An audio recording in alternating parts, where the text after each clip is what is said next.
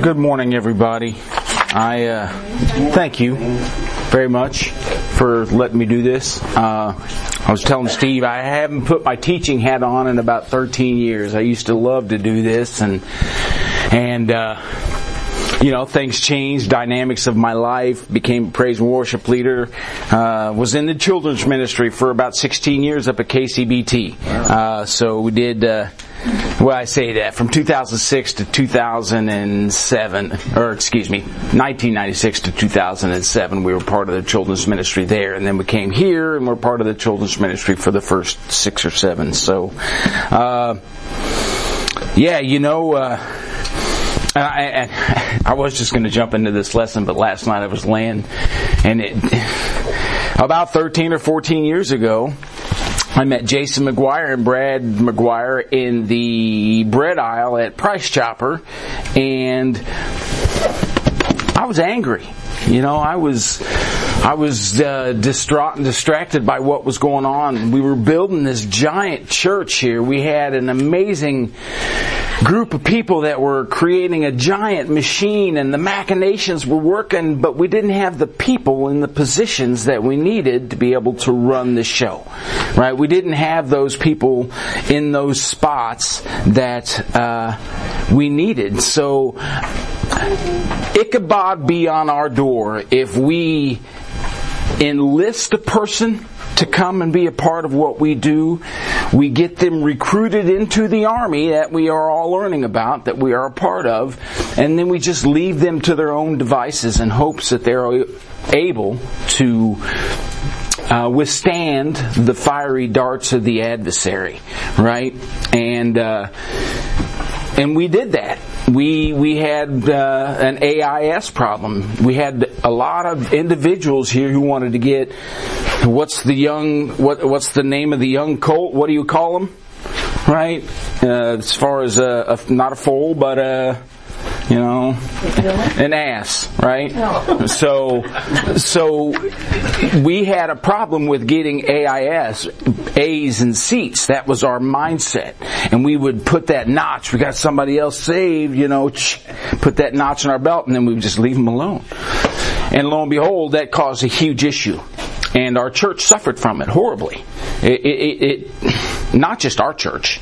I mean, every church that I know of has went through a split. You've been through a church split. I've been through 2 now, and it's painful. It's the most horrible thing I've ever seen and witnessed and been a part of.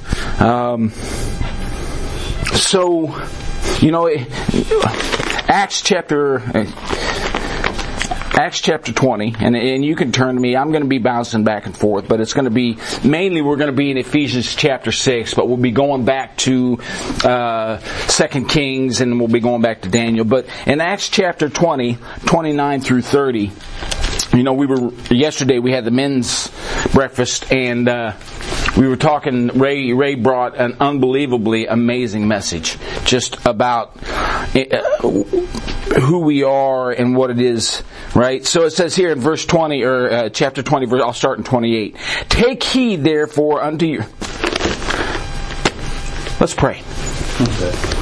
Lord, we love you so much. I thank you. I ask you, Lord, to anoint this time again. Just make it to where your words and your message comes out. I must decrease so that you must increase, Lord. So make me less so that you can be more. Lord, again, thank you for the time to just be able to break bread with friends here. Let it be profitable for all, but Lord, especially for me.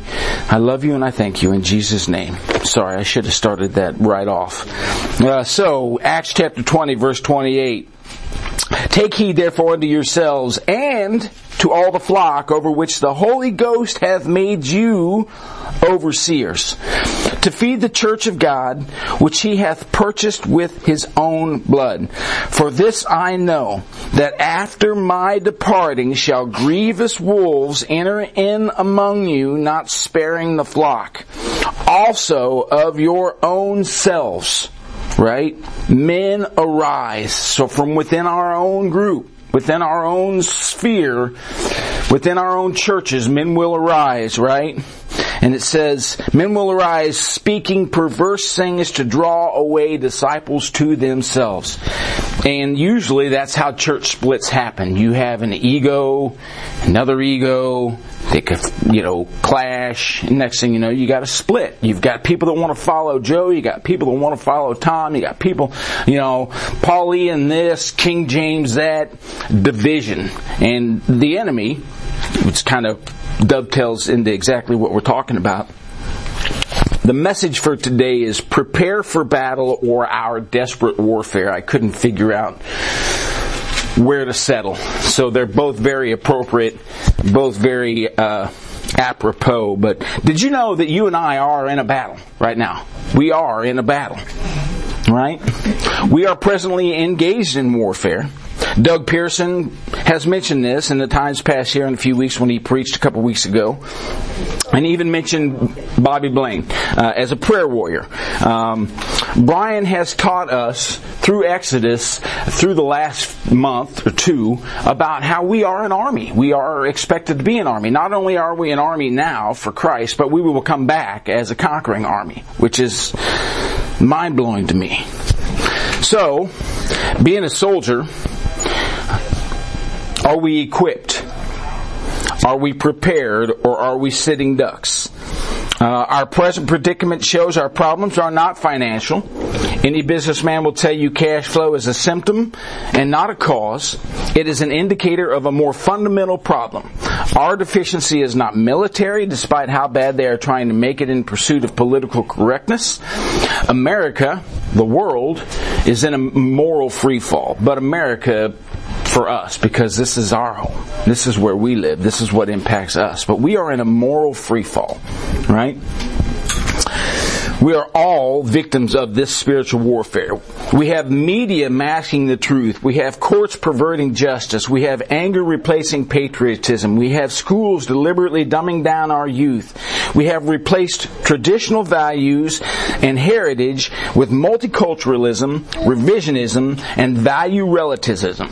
So, hey, however much you think you're valued, that's good. However much I want to value you, we're to that point where we don't have any kind of standard that we hold high and say this is what we live by, right? We've kind of usurped all that. Our government is now the purveyor of immorality. And should we or are we surprised?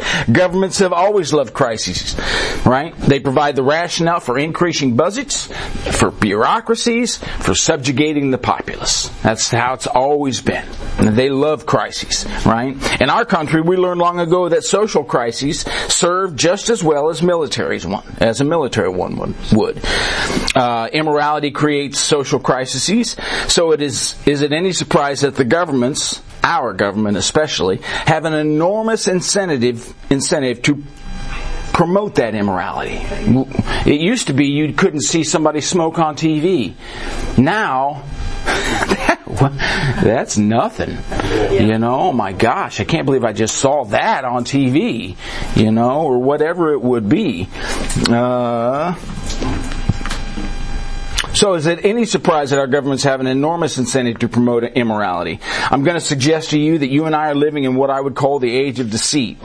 Our schools inculcate the myth of evolution on our youth, and that their existence is a result of some cosmic accident. And we wonder why they have no sense of destiny or no self-esteem, right? Disinformation is used and it is promoted in its pursuit of socialism. Our science promotes this issue as far as evolution and some cosmic accident, despite the truth of the facts before them. Our government continues to disseminate disinformation to promote its pursuit of socialism, and it would seem that our investigative institutions have pursued a path of cover-ups and obfuscation rather than the pursuit of truth and justice. I guess the question is who is the God of this world? Satan, right? Our enemy. He's the God of this world, right? And what's his primary weapon? Deceit. That's exactly, he's lies and the father of them, right? That is his primary weapon, is deceit. So, we are engaged in the spiritual warfare going on right this very moment. For our families, for our country. How do you deal with this? What can we do? We've all been equipped with all we need to do to go into battle. So, if you guys would, let's turn to Ephesians chapter 6.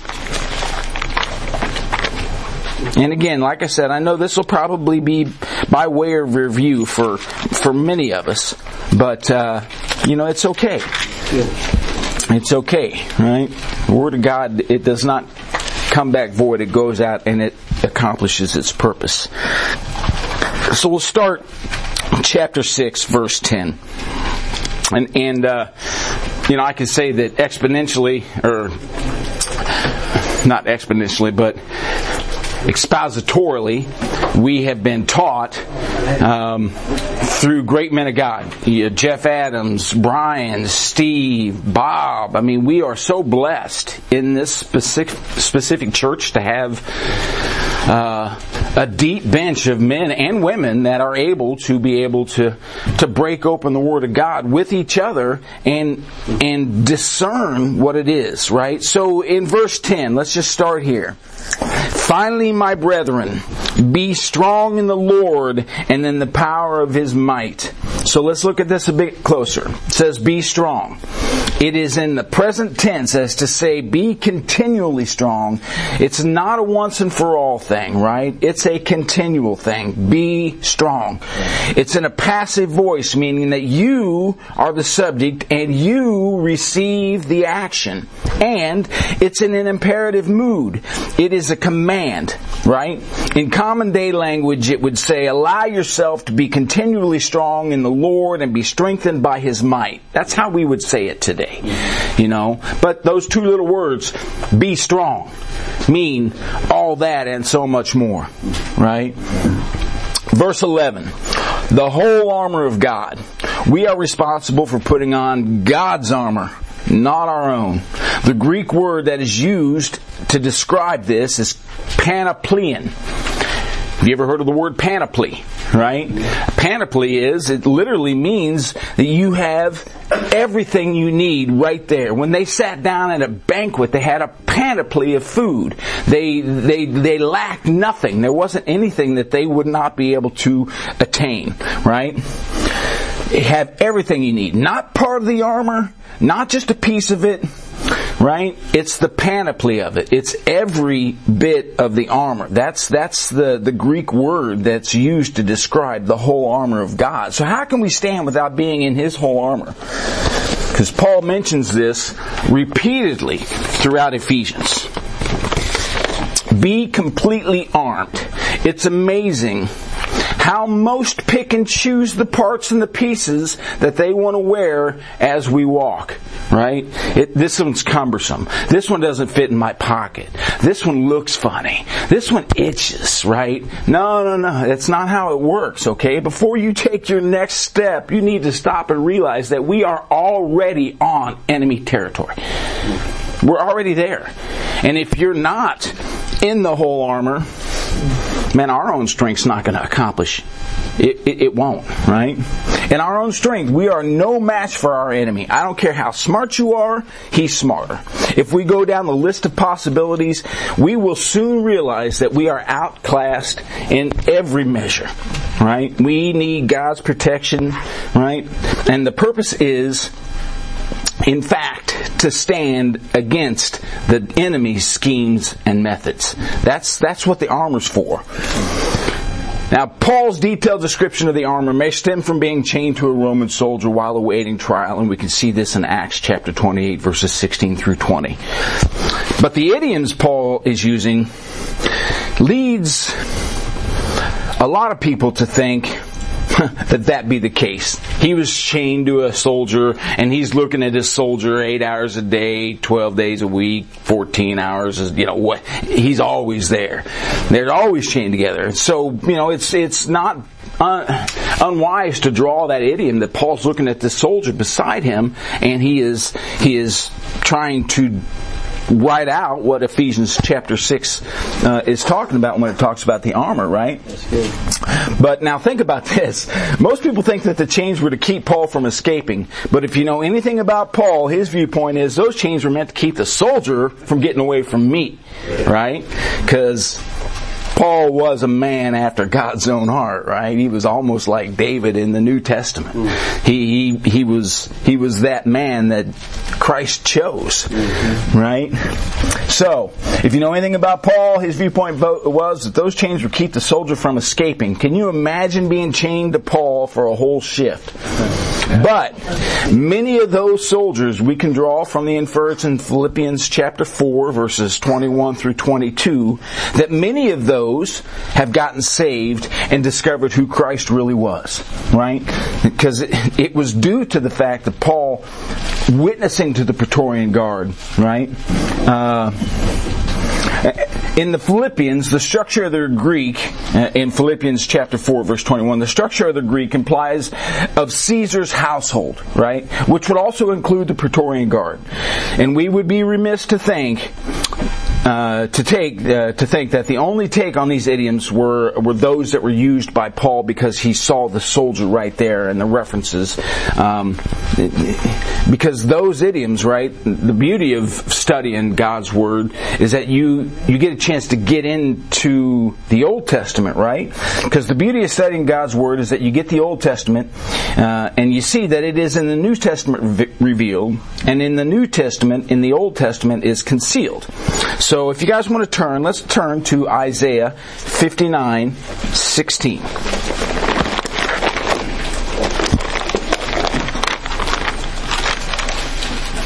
$59.16. I'm trying to get there myself. Well, or if somebody's there, read that for me. And he saw that there was no man, and wondered that there was no intercessor. Therefore his arm brought salvation unto him, and his righteousness, it sustained him.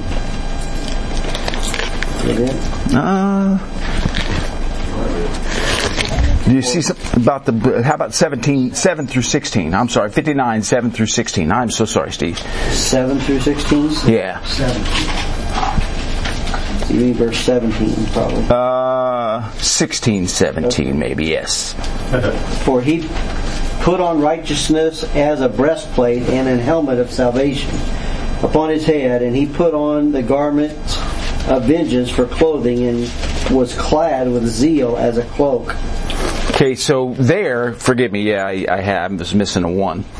So yeah, 59, Isaiah 59, 16 through 17. There, Paul actually draws from the idiom of the Old Testament of the priest and his breastplate and what it would look like. So, you know, this whole thing, it's just a quick peek, right? Written hundreds of years before Ephesians was written, but it also shows the consistency of the Holy Spirit, right? And the way that Paul uses these idioms is not out of convenience, since the soldier was right next to him, but they seem to carry more meaning and weight than that with the reader of the day, because he was writing to Jews, to Hebrews who knew all about the accoutrements of the priest and what was supposed to happen inside the tabernacle, right? So what's so beautiful is that it's Hebrew depth. That's what it is. It kind of gives the reader of the day, hey, it's not just about this soldier. This is about some of the stuff we deal with daily in our temple worship. You know? So refer to that as what he's saying. He's not trying to keep it new. He's trying to take them back into what their own law and their own testimony says. So, alright, back to Ephesians. Verse 12. Says here, this is going to be, verse 12 is our strategic intelligent reports. Alright? If we are in a battle, the first thing we need to know is, what are we up against? And someone read verse 12. we wrestle not against flesh and blood, but against principalities, against powers, against rulers of the darkness of this world, against spiritual wickedness in the high places.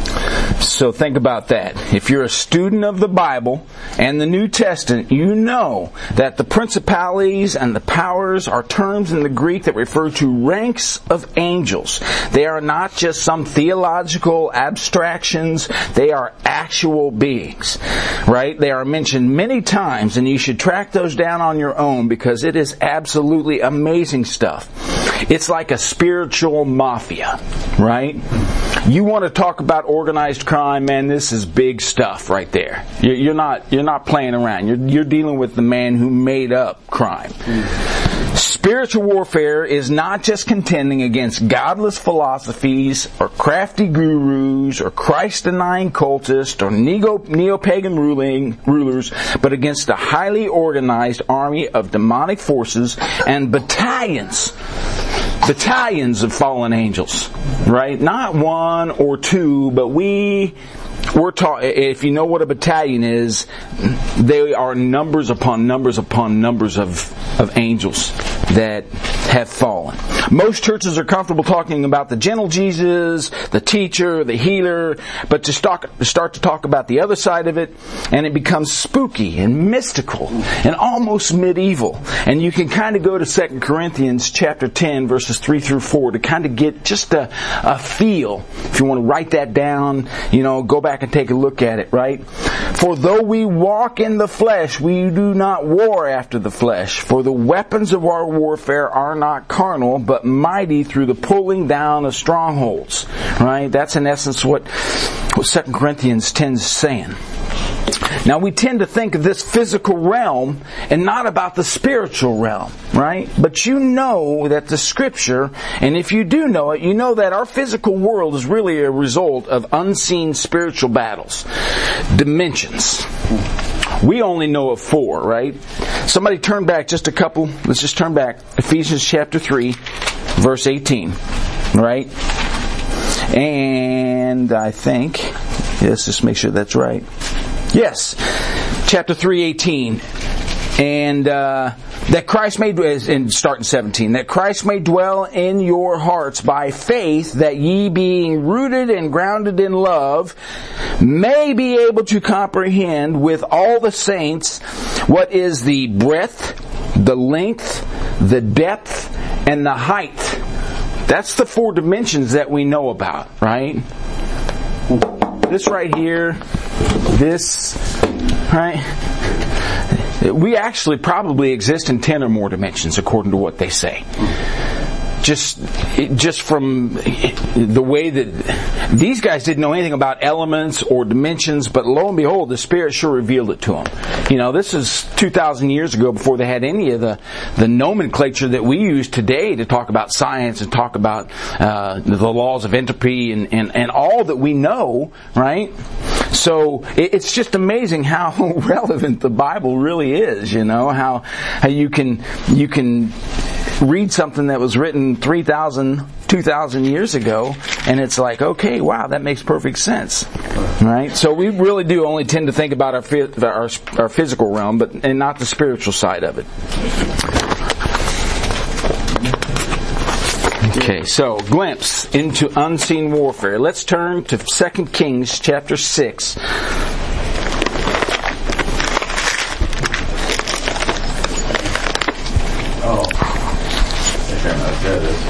Well, yeah, and you know what, again, if we are students of the Bible, if we've been around teachers like Steve and Brian and Bob and Randy and Jason for any amount of time, or any teachers like that, we will know these passages. These passages will be familiar to us, but I don't think we really get to give it the import and the amount of time that it needs to be able to understand maybe what it's saying. So in 2 Kings chapter 6 verses 8 through 23, right? It's funny how things have not changed. Syria, in verses 8 through 9, Syria in the days of Elijah, right? Elisha. Elisha would convey to the king, right? So let's read this here, chapter 6, verses 8. And the king of Syria warred against Israel and took counsel with his servants, saying, in such and such a place shall be my camp. And the man of God said unto the king of Israel, saying, beware that thou pass not such and such a place, for thither Assyrians are come down. The Syrians are come down, right? And the king of Israel sent to the place which the man of God told him and warned him of, and saved himself there, not once or twice, right? This happened multiple times, right? I mean, it happened more than once. So, the king of Syria would make a plan, and Elijah would always tip off the king of Israel, verses 10 and 11. And the king of Israel would go to where Elisha told him to go, and saved himself, not once or twice, but it happened multiple times, to the point to where the king of Syria was like, okay, who's the mole? Who is for Israel? Which one of you guys is blasting my stuff out here and letting this guy know, right? But his servant said, no, Lord, no, Lord, O king. But Elisha, the prophet that is in Israel, telleth the king of Israel the words that thou speakest in thy very bedchamber. So think of that. This is the first biblical record of a phone tap. That's fine. This is the very first time, but, all joking aside, of course, it's just the spirit of the thing here. Somehow, Elisha knows the Spirit of God has told him the thoughts of the enemy, and has warned his benefactor, the king of Israel, what's happening. But let's get back to it here, in verses 13. And he said, go and spy where he is, and I may send and fetch him. And it was told to him, saying, behold, he is in Dothan. Right? So, where Elisha was obviously in a small village called Dothan, about 25 miles away, right? By camp, or by night, and they were there. And so what did he do? The king of Syria, not much has changed. Syria is still a major thorn in their side. He encompassed Dothan. Overnight, he surrounded Dothan. And it's like, there's an army there. So Elisha had his manservant, right? And let's read verses 15 and 16. And when the servant of the man of God had risen early and gone forth, behold, an host compassed the city, both with horses and chariots. And his servant said unto him, alas, my master, how shall we do? And Elijah answered his manservant and said, fear not, for they that be with us are more than they that be with them. Right? We know all about that. We know that. But Elisha's manservant gotten up and he said, Master, what are we going to do? He's in a panic, verse 16. Right? They that be with us that are more than they that be with them. I imagine his servant was like, nice platitude, boss, but man, they are right there. I can hear the horses breathing, right? And in verse 17, you can almost sense the annoyance from Elisha to the Lord on behalf of his manservant. And Elisha prayed and said, Lord, I pray thee, open his eyes that he may see. Right? And the Lord did what? He opened his eyes, and the young man, and he saw, and behold, the mountain was full of horses and chariots of fire round about Elisha. Because like I said, you can almost hear the contempt that Elisha has when he's talking to the Lord, because he's like, kid, you've been with me, you've seen me, you know what's going on, God is awesome, how could you even worry about that? Lord, show him. Let him see, so that way he can leave me alone. Right? In essence. I'm sure it wasn't anything like that, or it could have been just like that. It's kind of like when you're kids, you teach them, you buy books, and all they do is eat the paper. No. You're supposed to read those things and learn it, right? So it's, Lord, let the young man in on that, let him in on it kind of thing. And the young man's eyes were opened, and he saw what? That they were surrounded by the muscle of the region, right? In Syria, who was surrounded by God's forces. He would see what we call the natural, right? We call the natural. We see all those things. Oh my God, there's my enemy. We don't give import over to the supernatural. God allowed him to be able to see the supernatural side of what was going on, which was probably unheard of. You know, if you weren't a man of God, you didn't get a glimpse into anything God did. You know, but that's the beauty of who the Lord is He meets you where you're at. Okay, so let's go from here, right? Because this is just one example of an unseen realm. Let's go from here to Daniel chapter 10.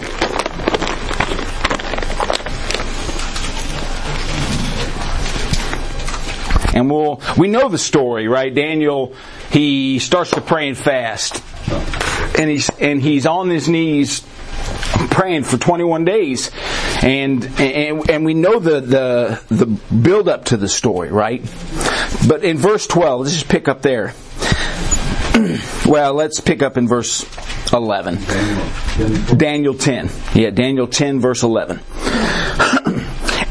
And this is, well, I'll tell you what, let's just go back to verse 9. Yet I heard the voice of his words, and when I heard the voice of his words, it's because an angel just appeared in front of Daniel, and he's like, oh!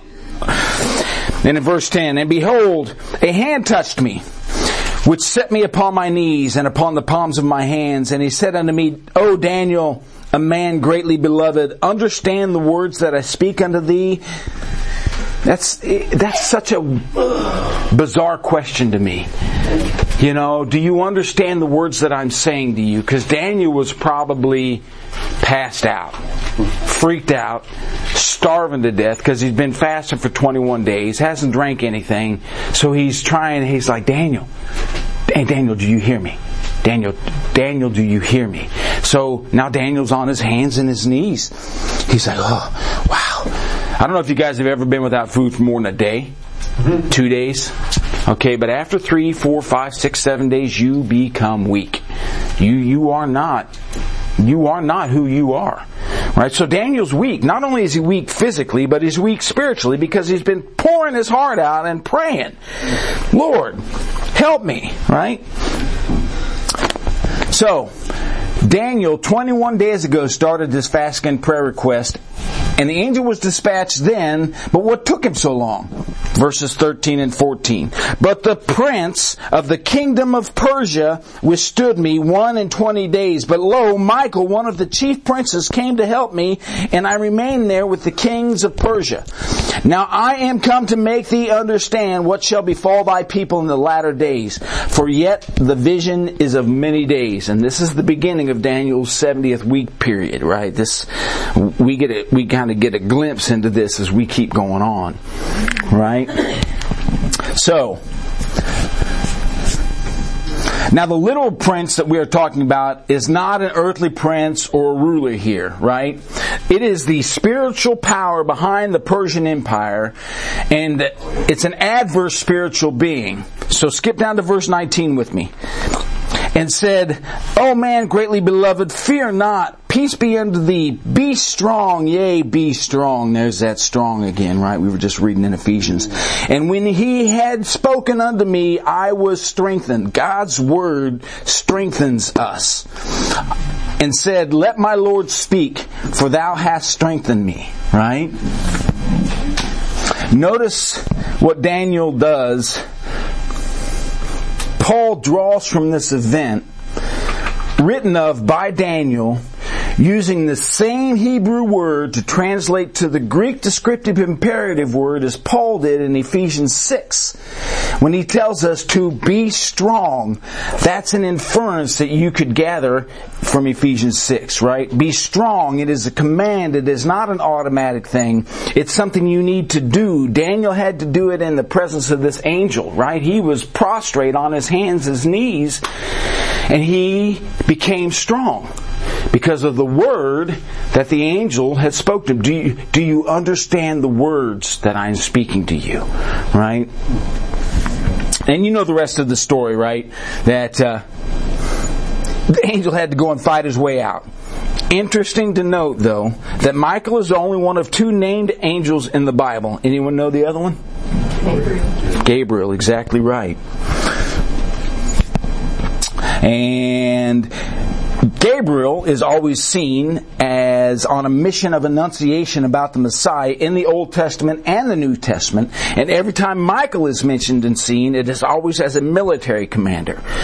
Now the text would suggest that there is a demonic power, obviously, behind the worldly kingdoms. Persia, Greece, Rome in two parts, and so on. Is there a Prince of America? Yeah, there is. But there is. You know there is. Right? And these are just two places in the Bible where a believer can get a vision into the spiritual realm. Many others, but that's just two places. Okay, so let's get back into Ephesians chapter 6. Because this, guys... Prince there, they're talking about like demons or something like that? Say it again? When they're saying prince there, in verse 20, are they talking about... They're talking about battalions of fallen angels. They're talking about demonic forces, right? They're talking about the angels that fell and then battalions of their forces. So, yeah, they're talking about the scary things we always see in the movies and Constantine and, we do such a poor job of trying to depict the horrors of what it would really look like or be like to be in the presence of something like that, or to be, but each one of us have experienced the effects of that type of warfare on us. Either ourselves physically, our families, myself, I'm a battle-hardened warrior when it comes to that. And I don't mean to say that like it's some special thing, because it's not. I count myself lucky. Okay, so back to Ephesians chapter 6, verses 13. Now here again, we see that the whole armor of God. Wherefore take unto you the whole armor of God, that ye may be able to withstand in the evil day, and having done all, to stand. And here again we see the whole armor of God. If you're going to play this game, you better be ready, because the enemy will attack you, and all the weaknesses in your armor. We need to be able to, as Paul says, withstand or stand against. He will list the specific pieces of armor, but first off, you have to accept Jesus Christ as your Lord and Savior so that you are even involved in this battle. If you have not accepted the Lord Jesus Christ as your Savior, you are involved in this battle, just on the wrong side. Right? Without Jesus, we are pawns, powerless to stand against the enemy. The most surprising area we are vulnerable in is our marriages. One of the main things you will hear if you are been around people who are in ministry is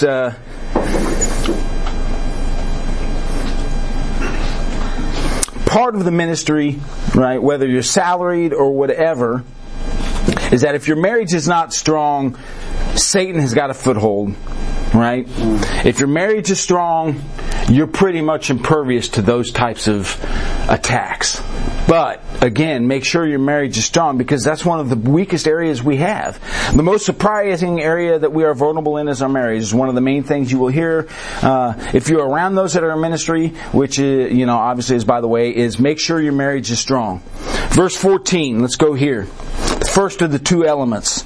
Stand therefore, having your loins girt about with truth, and having on the breastplate of righteousness. Somebody turn to John 18:38.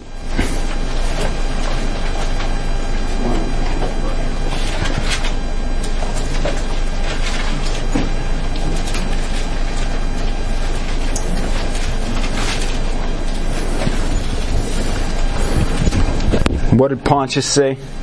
When you're there, just read it. I say unto him, what is truth? What is truth? Right?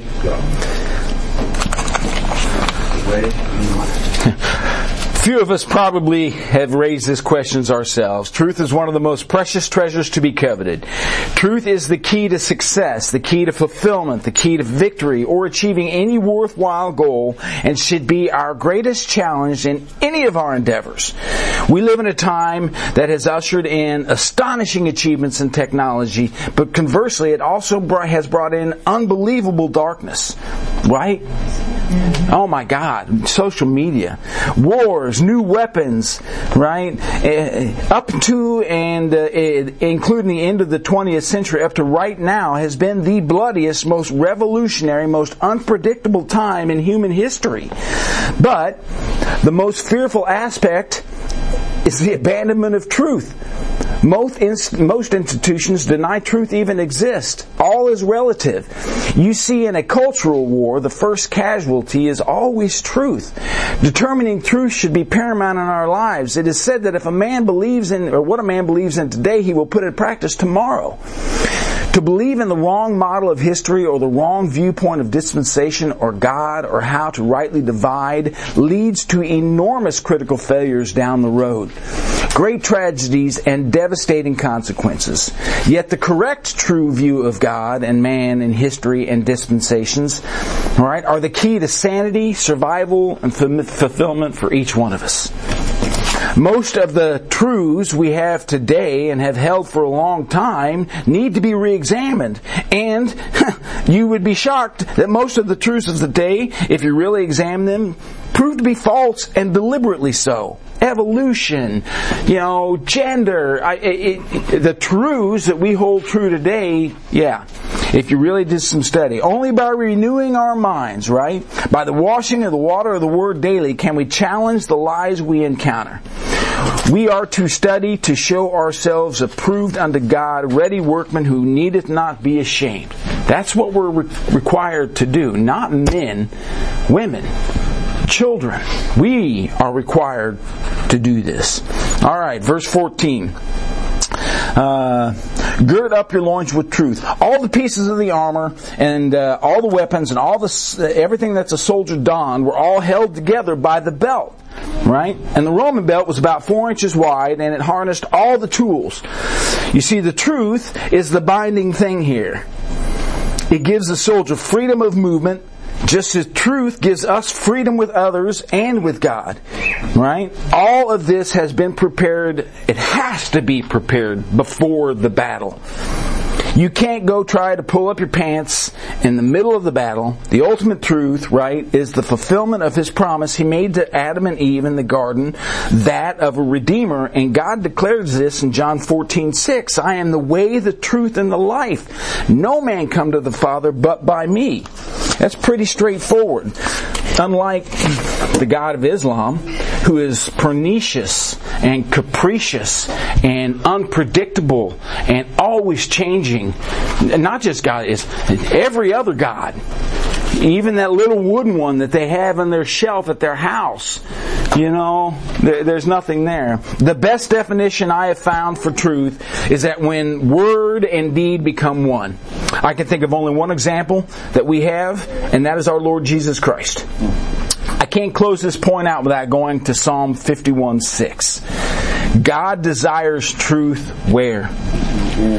In our inward parts, that's right. And who is the most dangerous and pernicious source of lies? The enemy. And the enemy loves to get in there. So we are to what? Guard our hearts, for out of it come the issues of life, right? Mm-hmm. So we know that. Second element. All right, let's go to the breastplate. And because it's there in verse 14, the breastplate of righteousness. Our most important stewardship is our hearts. The breastplate covers the heart.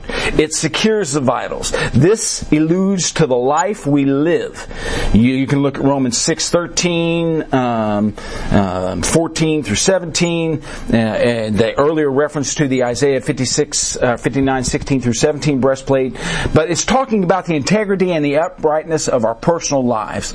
Psalm 7, David speaks of this. One of the biggest, and you can look at that. I'm not going to read it, but one of the biggest problems we have in the world today is a lack of integrity in marriages, in businesses. It is everywhere, sadly, even in the church. But we must see that the righteousness that protects me is not mine, but it's Christ's.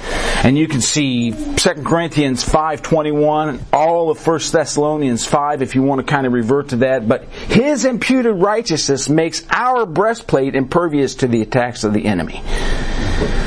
Verse 15. Feet shod with the preparation, right? The soldier had what we called greaves that protected them from what's called gall traps in the time. Balls that they would have that would wrap around their legs and puncture them and just debilitate them and take them out. So they wore those greaves because their feet were shod for the preparation of battle, right?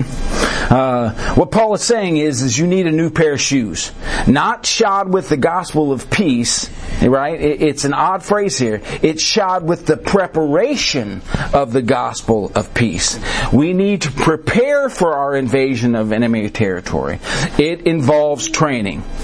Right? The word feet, you can look up the word feet. It's amazing. I came across a couple of verses, Isaiah 52:7, Romans 10:15. But I cannot help but remember and think back to the time when Stephanie Wesco... Yes, Kevin? Something else that's really cool about their shoes that they wore back then, they had nails that kind of pointed backwards. So when he's saying to be prepared for the preparation, it's like be that wall, stand your ground and... Well, it almost, it almost makes it impenetrable. But, I talk about feet shod with the preparation of gospel. Do you guys remember when, I don't know how many of us do, but how many of us remember when Stephanie Wesco came here a few years ago? Not many of us, but her husband was murdered on the field by a group, killed right there in front of one of their children, and he died martyred on the field, right? And I can't help but think that when she came and she ministered to us, as she was grieving the loss of her husband, who was martyred while they were spreading the gospel of peace on the field, his feet were shod with the preparation, to be sure. He counted the cost. He knew it was always possible, I would bet. Are we prepared to proclaim? Are our feet prepared and shod prepared to go and take the gospel? Not the gospel, but are we prepared to do it? Because it takes training, right? Verse 16, shield of faith. The shield of faith is the only maneuverable part of the armor. It protects the other parts of the armor. When a soldier would come back to the barracks, if there were any holes in his shield, he plugged them up right then and there. You do this before the battle. Diligence is the key to maintaining a proper shield. You examine it after every engagement and repair any damage. What about your faith? If you have doubts, if you have problems about your biblical views, now is the time to address those. Right now. Check your shield. Shore up your doubts. Plug up those holes, whether they be about salvation or creation, right? Is there an area that you lack? You seek counsel, especially of God. Grab a concordance or what other helps you can. Seek out a member of the body, other believers, right? You need to work those out now, right? You need to work those things out now before you get engaged into another battle. Because if your shield's damaged from the last encounter and you didn't repair it, it's already compromised, and you're already thinking about, that hole right there. I sure hope something doesn't come through that hole. You shore those things up now while you're in camp. You don't wait to get into the battle to do that, because the second you've done that, you are already lost, right? We can't leave this subject without pointing out that this is not talking about some blind faith here. It is speaking about trusting in the Word of God, our shield of faith. It is based on the knowledge of His Word, not something we hope, not something we feel, right? Verse 17. The helmet of salvation, and we're getting close to being done. So, the helmet of salvation. Having a helmet obviously protected the head and gives a sense of security and assurance. The believer knows ultimately the victory is sure and certain. And one of the most important aspects of our defense against Satan's attacks is our firm faith in eternal security. We are sealed and guaranteed by the Holy Scripture and by the Holy Spirit. Trust the Scriptures, right? Sword of the Spirit. The Word of God, right? And this is the last thing that's mentioned. The Romans created a sword called the Machaira. It was a short, 24-inch, two-edged sword, and I have one, but I didn't bring it, which I'm sorry about that. Meant for close-quarter combat, right? It was far different from the Alexander the Great. That's almost about that long. So about 24 inches. So you could imagine, you've seen those swords, how they splay out and then they come to a nice sharp point. And not only, with the shield, it was, there we go. With the shield, it was, watch your eyes there. It was a striking weapon, right? It could slice, it could cut, it could slice, it could stab, it could defend. So it was completely different than the long shield and flanks that Alexander the Great would have with, that's the way that they would do battle. It was completely different warfare, right? So the Machaira, when it was created, right, it was a short 24-inch, 2-edged sword. It was meant for close quarters combat. It required special training. You could sure pick this word up. Brand new, unsaved, read it, maybe even understand it. Without that understanding part, right? Because without the Lord Jesus Christ, it's foreign. It won't root because it has no ground with which. So when we use our sword daily, which we are supposed to, and I carry a gun everywhere I go. I didn't bring it today, but I'm armed every day, all day long. I don't care if I'm at the grocery store, if I'm at home, if I'm at church. If I'm on the stage and you guys see me reach for my hip, I know there are already layers of protection before it ever gets. But if you see me, I have direct eyes out to what goes on. Drop where you're at. Don't run, don't panic, don't scream, just drop, because there's something about to happen. So if you ever see me reach for my hip and I stop playing guitar, just pay attention, okay? Now if you have a backache.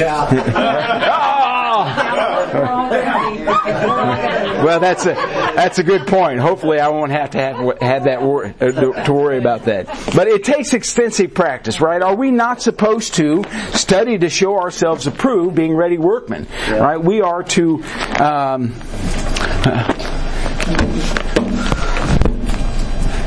we are to hide God's Word in our hearts so that we might not sin against Him. And that we would have a ready answer for those that ask us for the hope that is within us, right? I might not know the address of a specific spot, but I could sure take somebody into the Word of God. And I could show them, hey, this is why you're a sinner.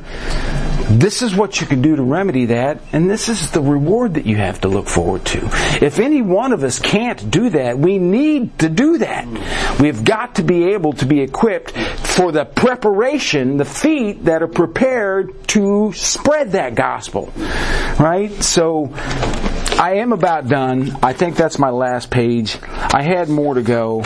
But, guys, I just want you to know the spiritual battle that we fight right now is as real as if I'm talking to you right now. Okay? And every one of us have experienced the attacks of the enemy. Some of us were able to withstand a lot of them. Some of us fell. Some of us, we were in the devil the whole time. Some of us, we just needed our shield to get poked through a little bit, and then we can I need to address that, okay? I'm not so secure in my salvation, or I don't know how to teach somebody else the Word of God, or whatever that attack might have caused that shield to be damaged. Check your shield so that you can use your sword, so that you can take your feet that are shod in the preparation of the good news of the gospel and take that out. Because the enemy wants you useless. He wants you sidelined. He wants you distracted. He wants you not involved. Because the second that you get involved, that's when, we were just talking to Bob, that's when, the second you start talking about preaching the Word of God, attacks happen. I literally 2 weeks ago had this whole message ready to go, and I was going to walk into Bob's class, and at 8:30 in the morning I'm puking blood. I got to go get transfusions. I'm in the hospital for 8 days because my blood's whacked, So the attacks happen, and they are real, and they will not stop, because our enemy is like a roaring lion roaming about whom he may devour. And he doesn't just mean to eat you up. He means to destroy your testimony. That's what that's about.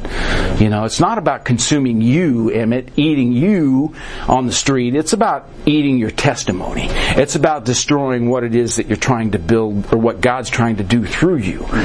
So if we try and build it of our own, it'll be of not. What did Paul say, or Gamaliel say? If it be of man, it'll be of not. If it be of God, nothing's going to stop it. Right? So other than that, guys, I thank you.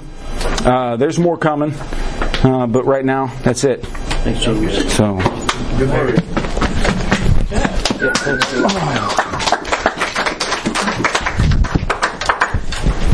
Hey, does anybody have their bulletin with them right now? What is the theme of our conference this week? What is it's on that flyer there that I found the book. I thought was the thing. Yeah. Found the book. Yeah. Let's all look at that real quick. 2 Chronicles 34. That's where that whole thing got tore down, and like he reached back and pulled it out of the wall, didn't he? Remodeling the temple. Yeah. Just Josiah's boys. Yeah. I think it's right around there.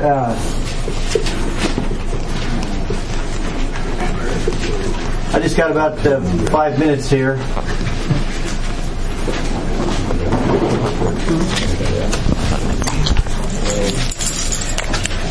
And let me read this to us. Has everybody got there? 2 Chronicles 34? No. 34:15. I want to point out something here. So 2 Chronicles 34:14. It's actually Hilkiah the priest. So does everybody know who the king was right then? Hezekiah? No. It was a couple generations later. It was Josiah. Let's go ahead and shut the other one off. Josh, shut it off for you. Keep freedom. Yes. Keep freedom.